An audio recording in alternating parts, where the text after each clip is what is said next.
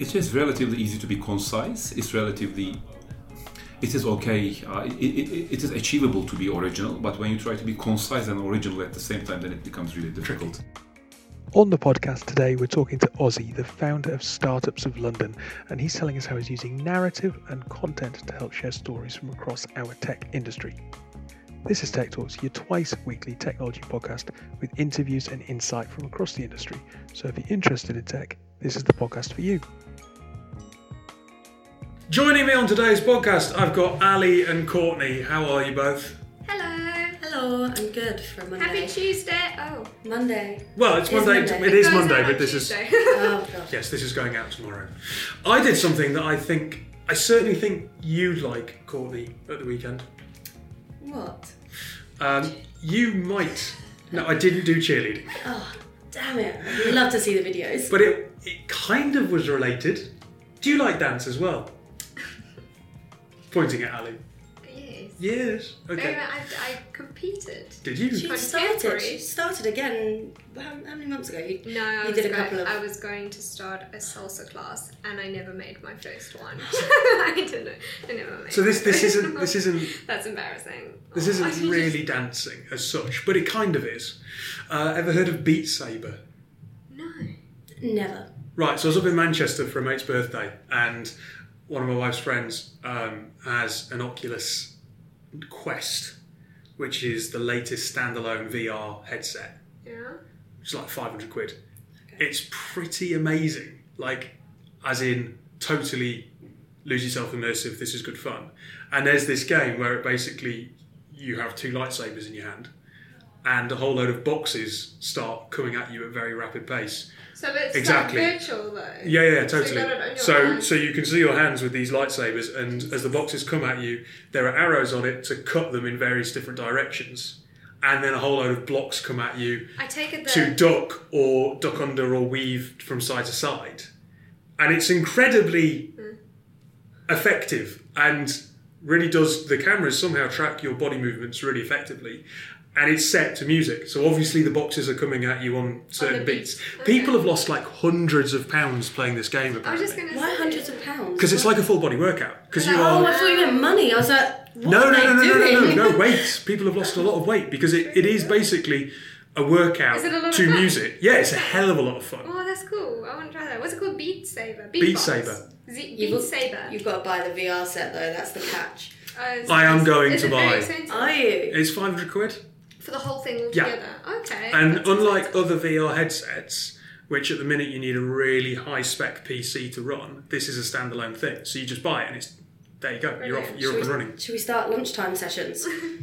Seriously, it's addictive. That's cool, Dave. Like, yeah. Be in a meeting room at lunchtime, sweating one out like, what? Yeah, people are like, I take it what? the lightsabers are just like two little things in your hand. They're not like long because you'll be knocking shit over. Oh no, so they're two controllers, but obviously once you put the headset on, they are lightsabers in front of you. Oh, okay. Yeah. I'm just holding lightsabers. I was thinking you're running around your house knocking shit over with lightsabers. No, I will show you a video afterwards. I'd really like that. Anyway, no real appropriate link into today's interview, which is with Ozzie, who is the founder of Startups of London. Sorry, Ozzie. Maybe try Beat Saber. There's a recommendation for you. But we'll go to the interview. Stop laughing at me, Ali. We'll go to today's interview. We'll come back with some commentary, and then we'll have a look at some tech news afterwards. On today's show, we're joined by Ozzie. Ozzie works. Ozzie is actually short for Ozan in Turkish. So is Ozan then a shortened version of a longer Turkish name? No, it means poet or bard actually. Bard? Yeah. As in a musical bard. A poet or a bard. That's the exact translation of Ozan. And you are the founder, editor-in-chief, and head of product for Startups of London. Interesting that you've got those three different titles. Which one do you prefer to go by? I mean, if I had to choose one thing, I would call myself a maker, but it makes less sense in some circles, so I had sometimes stick with editor-in-chief or the founder. I usually go with founder when I have to choose one.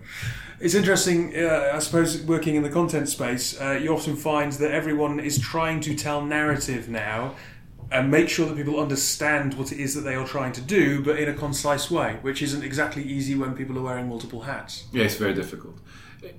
It is relatively easy to be concise. It is okay. It is achievable to be original, but when you try to be concise and original at the same time, then it becomes really difficult. Well, look, very quickly, before we dive into the detail of the chat, what is Startups of London? So Startups of London essentially is a way for the community here in London to understand more about the startups. It's a way for entrepreneurs to find inspiration, to understand the business models, the challenges these companies are having. A lot of conversations go on behind closed doors, and those conversations are very, very valuable for someone building a business, looking to work in tech here in London. So the idea is to actually be more open about this. I'm 100% believer in the openness of internet, right? So that's one of the missions there. Create content for entrepreneurs, founders, people looking to work in these startups, and even for some investors. A lot more VCs have started following our channels in the last few weeks. So it's also a good source for that. And creates from the creative aspect, the planning, all the way through to the publishing. So yeah, it's great that you mentioned that. The business works in a very simple way. We bundle the production of a video, a podcast, and an editorial for these businesses with the publishing. So that's the core value. That's the unique selling position there. And if you don't mind me jumping in, why Startups of London? Why not Startups of Manchester? Because London is a fairly mature startup scene, but there are other cities in the UK, for example, where it's a less well-developed market, and there may even be ripe pickings as a business leader in this space or as an entrepreneur in this space. That's true, but was it Ernest Hemingway who said, "Write what you know," or as an entrepreneur, you have to work on what you know. I know London most likely less than a lot of other people, since I haven't been here too long.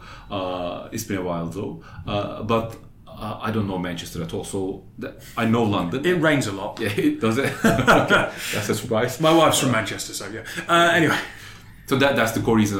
Product market fit is good, but product market founder fit is better. So that's the idea. When you're approaching a startup and you're saying we'd like to create some content for you, my suspicion would be that you're talking to people who maybe don't have a huge amount of experience of content and marketing. So what are the questions that you tend to find that people are asking? They usually, and this is rightly so, they usually try to understand the ROI on that. So I'm going to spend this much, I'm going to spend this month, this time, this resource, this effort into this, give this. And what's the return on that is the biggest question people have. And a quite unfortunate thing there, I think it has to mature in time, is that there are two aspects of marketing. Like there's the analytical aspect of marketing, like this is my observation at least, and there is the story side of marketing, and it's quite difficult to engage the real value of a brand, the story it creates, the top of mind awareness you have, the recognition people have about your brand. It's quite hard to put down in numbers, but it is valuable nonetheless. So what I find with startup founders, most of them tech people, they tend to look at the numbers, and they are very good in calculating the ROIs, the return of their spent on this, but they sometimes neglect the brand value that's going to come out of that. So some of the conversations, for example, I've been having go like this. There's a company, and when I let's say I'm looking to work at that company. I want to be an employee there, or I want to build a partnership with them. What I do, I'm not a millennial, but I work with different generations, and I grew up with the internet, right? So what I do reflexively is go on YouTube, type their name, go on Google, type their name, and see what content comes up about this business. And I know many people do this, and like most of the time, especially while dealing with startups in London, either nothing comes out or the content comes out is relevant, and in other cases, it shows the company in a very negative light. So the value proposition there is, when people search for your company online, the first results that come up should be They should be your storefront. They should be great content that tells your story, tells what your business is about, and makes that first impression in a very positive way about the business. Where do you spend most of your time when dealing with a customer? Is it at that beginning exploration phase of what they want their brand and their message to be? Or is it that ROI piece and seeing what someone actually gets back from it? Because it's a very fresh business, it's very difficult to answer that question because it's been changing a lot. So I've spent most of my time in the last few months on building the platforms, essentially building the websites, building the channels, building the brand, building the identity of that, and meeting with a lot of new people, mostly through events, some of them through online, and actually listening to them. I was in Istanbul for a while in the quarterly meeting of this HGO video learning business, and on the way back here I was listening to this book. It's called One Page Marketing by Alan Dibb. I'll be honest, it's not the most innovative marketing book out there in the world, but it's done wonders for me in terms of streamlining my thought process. Yes. On a lot of matters. So I do recommend it. I can recommend it. Yeah. And a core idea there is, do not talk about yourself while you are trying to provide value to a customer. They don't care about you. So I'm not, when I'm having a conversation with a client or doing some marketing online, I'm not talking about Startups of London. I'm not talking about what we are. I'm not talking about who we are. That's the second thing. The first thing now I'm talking about is what is the primary agenda that is sitting on the top of the priorities for this person, for the founder. What are they trying to do for their business? So the conversation is about them primarily, understanding who they are, at what stage they are, what their priorities are, if they have a marketing budget, what direction they are trying to take the business in. So that's one of the questions I ask. What are your priorities for 2020? And if all those align well, and I think that Startups of London can provide a value, then I start talking about Startups of London. And I think this is much more genuine of a dialogue, which is helpful for them as well. How do you get your customers to not sell and to tell an organic narrative? Because this is their chance. They're in the shop window, they've got finite amounts of cash, they want to get the messaging right. It must be very tempting for them to sell. I think it is about asking questions that either surprise them a bit, in a way, asking real and genuine questions, and getting them to be really comfortable. And I think we have something in common there. I don't think we've discussed this before, but I've actually worked as a tech recruiter myself for 3 years. Yeah. And I've done 4,000 interviews at least, maybe many more, with people from different organizations, different levels, different backgrounds. So the company I worked before that was an executive recruitment business, so I did 13 CEO placements as well. So it's a core skill for me to have conversations with people in a situation where they don't necessarily start with the intention of telling the truth, but throughout the conversation they end up telling the truth. So it is a skill that I think I'm personally not too bad at. I think that helps in a way. So look, you described the fact that you are editing this platform and that you have London's best startup showcased on it. At the same time, you have a business model and you need to pay bills. How do you balance that editorial slant with, if someone's coming to us and going, here's some money, we'd like to make some content with you, saying, okay, yeah, no, we need to accept the payday? We can't. We simply can't. I mean, it's all about balancing short-term revenue for the business with the long-term growth and potential of the business. So I'm quite selective on the type of startups that we feature. And they have to have an interesting story. Because the way it makes sense is, look, when we create a content for a startup, we are spending a lot of time, a lot of resources into that. And if the only thing we are getting out of that is an invoice, then we are at a loss. Because 70% of that value is in its help to grow our own channel and community. Yeah, of course. So that's the reason why I have to be really careful and selective about picking out interesting stories. For example, I was at an event yesterday and I was scouting different companies there. There were 6 or 7 startups that pitched. I met 3 other people. So out of 10, I chose to get in touch with only 3. Yeah.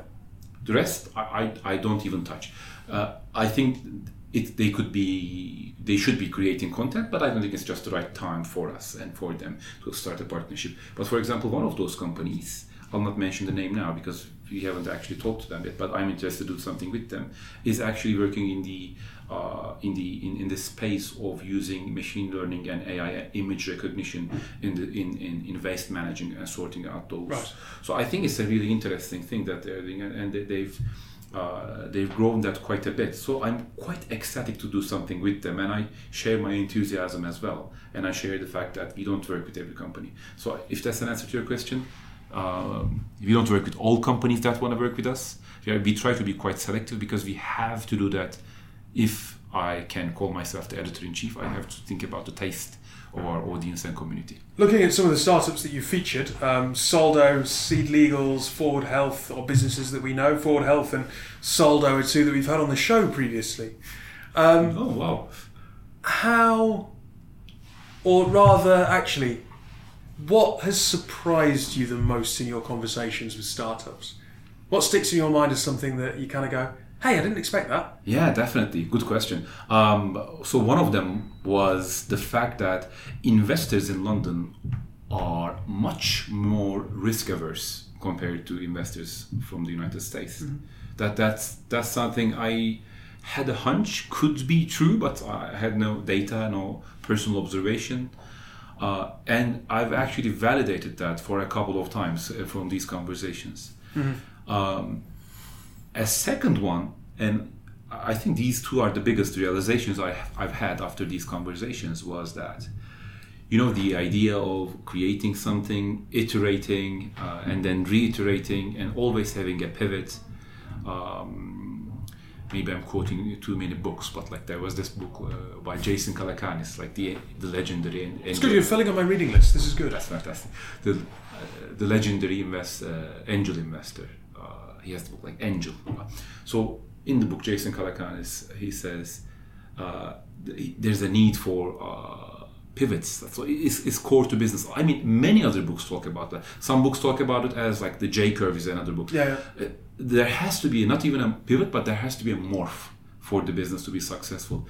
And the conversations I've had with people, including Carlo from Soldo and many other people, and when I asked the question, hey, you know what, did the business go through any pivots, any morphs? The answer was no. And the follow-up question I had was, do you think it's necessary? And the surprising thing was, many founders do not think London, it's not always necessary to have a pivot or a morph.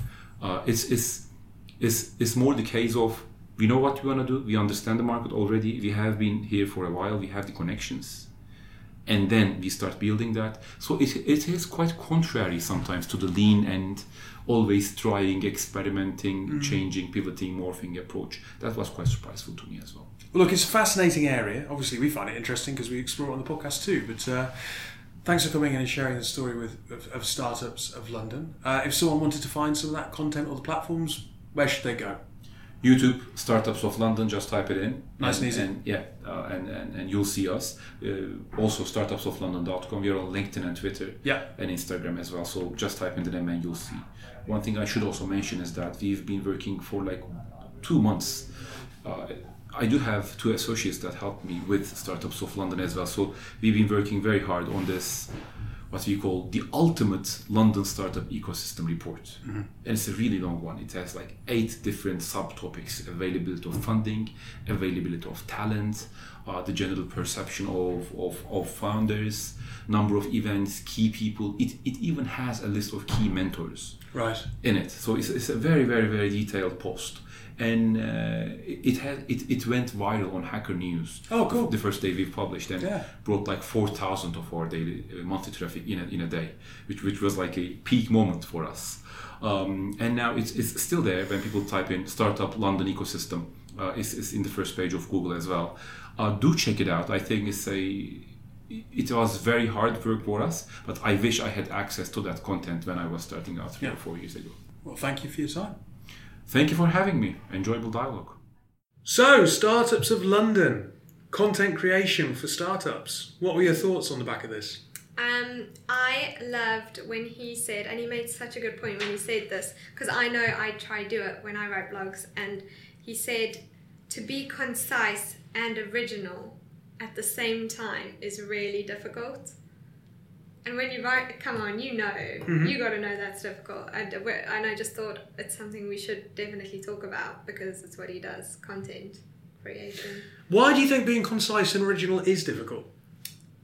Because I don't know, when you think about something that differentiates you or an organisation from someone else, you can explain for hours and hours and hours and go on for hours about what makes something great. But to take a golden nugget, make it really concise, make it stand out from everyone else, and make it super easy to understand, that's really difficult. Yeah. So his job, what he does essentially, is pretty hard. Yeah. Help weave those stories. I suppose there's like one or two guests that we've had on the podcast where it's a really simple idea. What 3 words always jumps to mind for me, which is, here's a universal address book that works anywhere in the world using 3 unique words. And you can have the UN AIDS education or UN AIDS packages or Domino's Pizza delivered using it. You kind of go, there's a really simple idea. And then last week's guests, Underpinned, who have a fantastic business, it's not as easy to explain so concisely.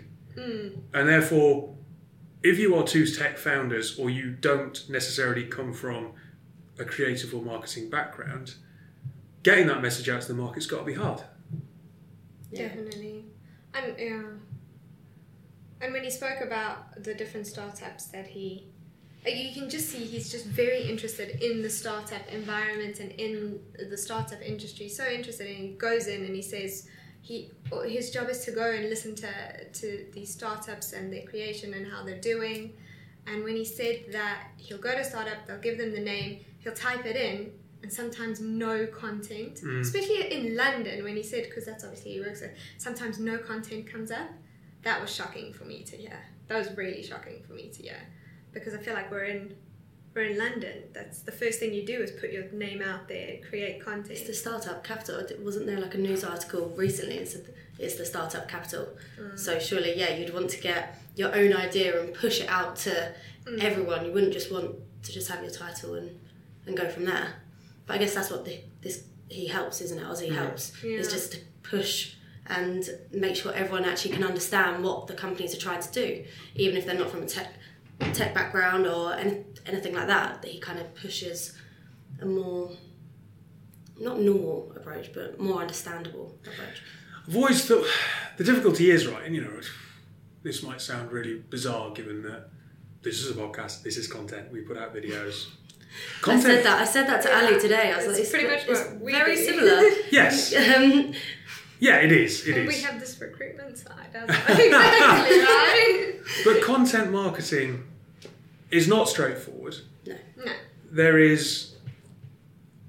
It's very difficult actually when you look at the podcast to know which episodes are going to get big plays and which aren't. Yeah. There are times where you kind of go, oh, this person's got a bit of an established identity. This podcast will do better than others, and it doesn't. And other times when you kind of go, oh, well, I think this is interesting, and all of a sudden lots of people are listening to it, and that person doesn't necessarily have a social following. So I've been doing this for, 4 or 5 years, and I still haven't worked out what necessarily... Yeah. I just put out stuff that I think's interesting and see what happens. But there mustn't be a straightforward answer. It must just be very random.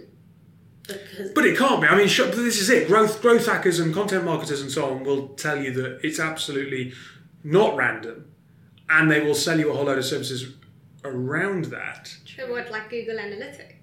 Yeah, but we have Google Analytics on this. No, not stats, but the LinkedIn Analytics as well, but in a different way. But I can understand how a business who want to get their name out there, who have a limited pot of money, who have investors' money, would be nervous about spending it with something that is so difficult to quantify whether or not you're going to get success from it. And there is so much content out there. Just look at LinkedIn, look at Twitter, look at Instagram. It is constant. It doesn't really cost much. Even if you just create a LinkedIn page. Creating good content doesn't have to cost a lot. That doesn't cost much, and I think it's all about, like Ozzie, Mm-hmm. like Ozzie was saying in his interview, is everything nowadays is about telling a story, and yeah. Well, let's face it. You don't have to pay money to get your name known and put you just have yourself to be out smart. there. You have to. There's just different ways around it now. Fundamentally, storytelling is what underpins human society. Storytelling is what we've done from the moment we've been able to sit around a campfire at night. Yeah, Very true. it's what connects all of us. So if you can tell a good story and you can get that across to people in a way that feels credible, then you kind of want to a winner. But doing that in a way that's engaging when there's so much to compete with is hard. Yeah. I mean, Courtney, have you seen any pieces of content that really resonated with you? Off the top of my head. International Women's Day. Let's talk about that. Talk about stuff that you... But again, I haven't actually seen... I haven't really been on LinkedIn too much today. Where just where I've just had so much to do. But even on Instagram, what kind of like catches your eye? What is the stuff that makes you go, yeah, I get that? Yeah, mostly holidays. Like, when I say, like, that's the thing that actually catches my eye is stuff like people travelling and not actual valuable content in the sense of if it was like if I was into the fitness side and I saw some valuable information regarding that, it's just that's what I would look at and be like, wow, I wish I was there. But that's interesting though, isn't it? Because a business can try and tap into that aspirational thing. Like when you look at a piece of holiday content, it makes you want something beyond. It allows you to kind of escape your four walls. Yeah. And I suppose if there's a company out there that can tap into that aspirational aspect, then it's going to do well. Well, I like a lot of stuff on LinkedIn when it says about companies really looking out for individuals. There was some with not stay-at-home mums, but return back to work mums. Yeah. And I read something the other day, and it was that there's the big companies in the financial services that you wouldn't expect doing, and they've created content and made people aware that they are actually one of the companies that actually allocate positions for people like return from home mums. So it's stuff like that. There's stuff that you can kind of identify with, and you know that not many people around like do it. Yeah. Sorry. No. I was, for anyone who's listening, I was just very rude. I went to my phone because Dave asked about a piece of content that really caught Courtney's eye. And I thought about a piece of content that really, really caught my eye, and I see it's gone viral. And it was that video that's called Be a Lady. Have you seen it? Yeah, with the woman from Sex and the City. Yes. Yeah. And it was... Cynthia Nixon. Yes. Cynthia Nixon, yeah. It was incredible. The imagery that they used in that, it just hits you. Yeah. And it's the different faces. Touching on really important factors as well. And it's International Women's Day, so I thought we'd bring up something like that. It was on Sunday. But that's gone... I saw it when it was on Facebook, and it didn't actually have a lot of views. It was a couple of weeks ago now. And my friend sent it to me. And now I see it on LinkedIn. I see it on Instagram, different companies as well, using it with their own... try and push their own diversity and inclusion while having that as well. So I guess that is perfect content. It's grabbing everyone's eye and it's delivering the message in a different way. And at its core, it's quite basic. Completely. Yeah. There's no reason why, with a little bit of thought, punchy words. Anyone could have done that, yeah. 1 second clips. I think it was a little bit risky. Some of the pictures that they used were really, really risky, and I think that's really what knocked it over the edge. Yeah. So we're saying impact, concise, authentic. Take a risk. Take a risk. Outside the box. There we go. Well, look, if you do need some help with content, you can talk to Ozzie. Equally, you could always come on the podcast. Woo! Not that we're necessarily... We might take a risk from time to time. Yeah, we do. We do. Swear. Yes, you swear. Yes, that's and very then true. get really scared after you swear. There's authenticity. You have fear. We will say thank you to Ozzie for being our guest this week, and we will go to a quick break and then come back with some technology news. Once a month, Tech Talks opens the Tuck Shop, a YouTube tech news roundup, which is kindly carried by Disruptive Live.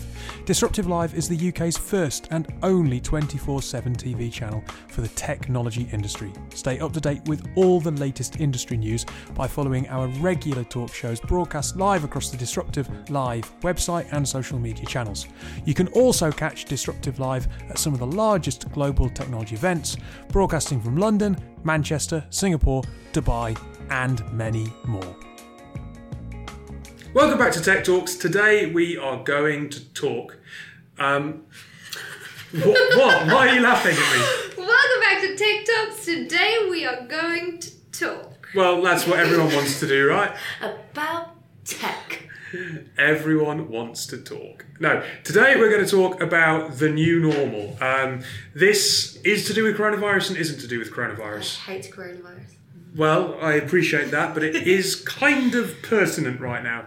And it's all about the new normal. So China's excessive use of coronavirus public monitoring could be here to stay. And it's basically a really pertinent article about the fact that over the last 2 months, Chinese citizens have had to adjust to a new level of government intrusion. So, getting into someone's apartment, compounded with workplace, requires scanning a QR code, writing down one's name and an ID number, temperature, and recent travel history. Basically, China have utilised coronavirus as a reason to roll out mass surveillance on a really big scale, using technology, and the fear is that once this coronavirus epidemic, pandemic, as it may turn out to be, is over, that level of intrusion will stay. And the reason that people are saying that is on the back of the Beijing Olympics, on the back of various other events that have been in China previously. The state has rolled out extra surveillance and then not rolled it back. Really? This sounds like a film. I don't know why, but it just really just sounds like one of the films a couple of years ago. So Chinese companies are rolling out facial recognition technology that can detect elevated temperatures in a crowd or flag citizens who are not wearing a face mask. A range of apps use personal health information of citizens to alert others to proximity of infected patients or whether or not they have been in close contact. State authorities who've been locking down entire cities have implemented a myriad of security measures in the name of containing corona's outbreak. So from top officials to local community workers, they are enforcing rules and repeat the same refrain that it's an extraordinary time requiring extraordinary measures. But people are obviously asking what's going to happen when the coronavirus is over. That's so excessive, though. That is a terrible amount of self-intrusion. If it does stay, you would never be able to be a normal person. You'll always feel watched. I feel honestly terrible. Imagine having a tiny temperature, not a tiny temperature, but actually being a little bit sick. Not so much that you're going to infect anyone, but someone gets alerted that you're a little bit sick, and then it's everyone stay away. Imagine trying to take a day off work.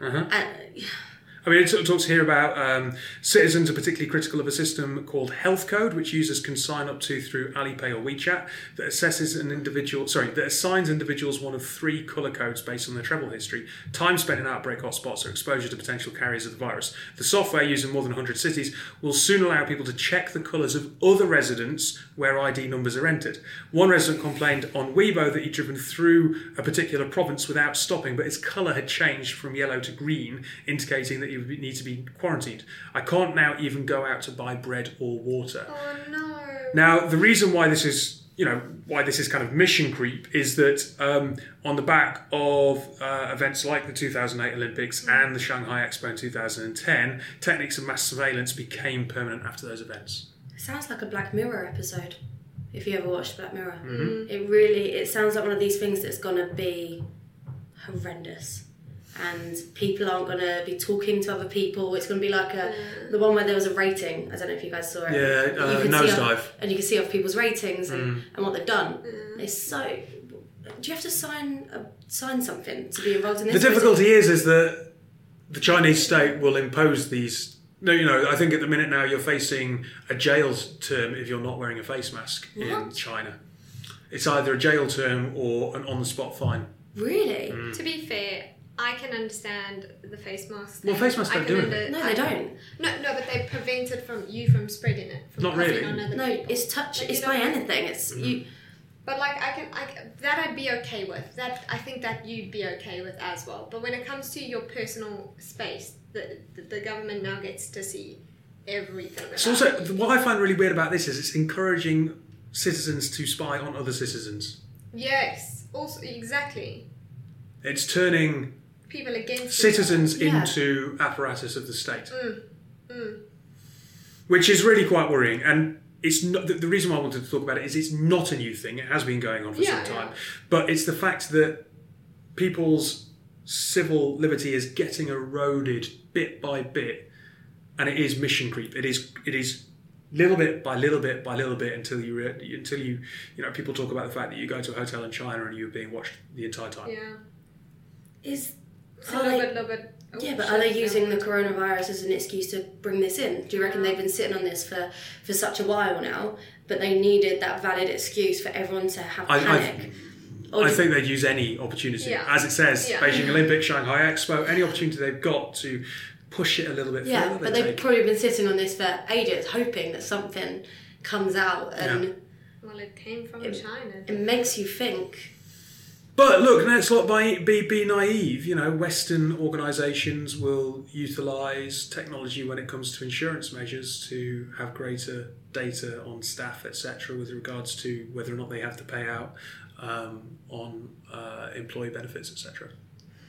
I mean, there's negative and positive to everything, but like you say, this type of stuff needs to be monitored. Mm-hmm. So and intrusive. It needs permission, I think. Yeah, I think you've got to, especially for the people to see other people's. Fair enough, the government seeing us, you always feel like the government are watching us, but for other people to see, like me going to you, oh, you're a bit ill at the moment, and then just moving my chair away. It's not great. You know what a song you should close off with? Go on. I always feel like somebody's watching me. I was like, where the hell are you going with this? It took us so long to realise what you were singing. And I was like, oh, okay. Yeah, that was the wrong tune. Well, look, we're back on music, so we'll end on a positive. Go check out Beat Saber because it's a lot of fun. Yes. There you go. Apart from that, have a lovely week and thank you for joining us. Bye. Bye.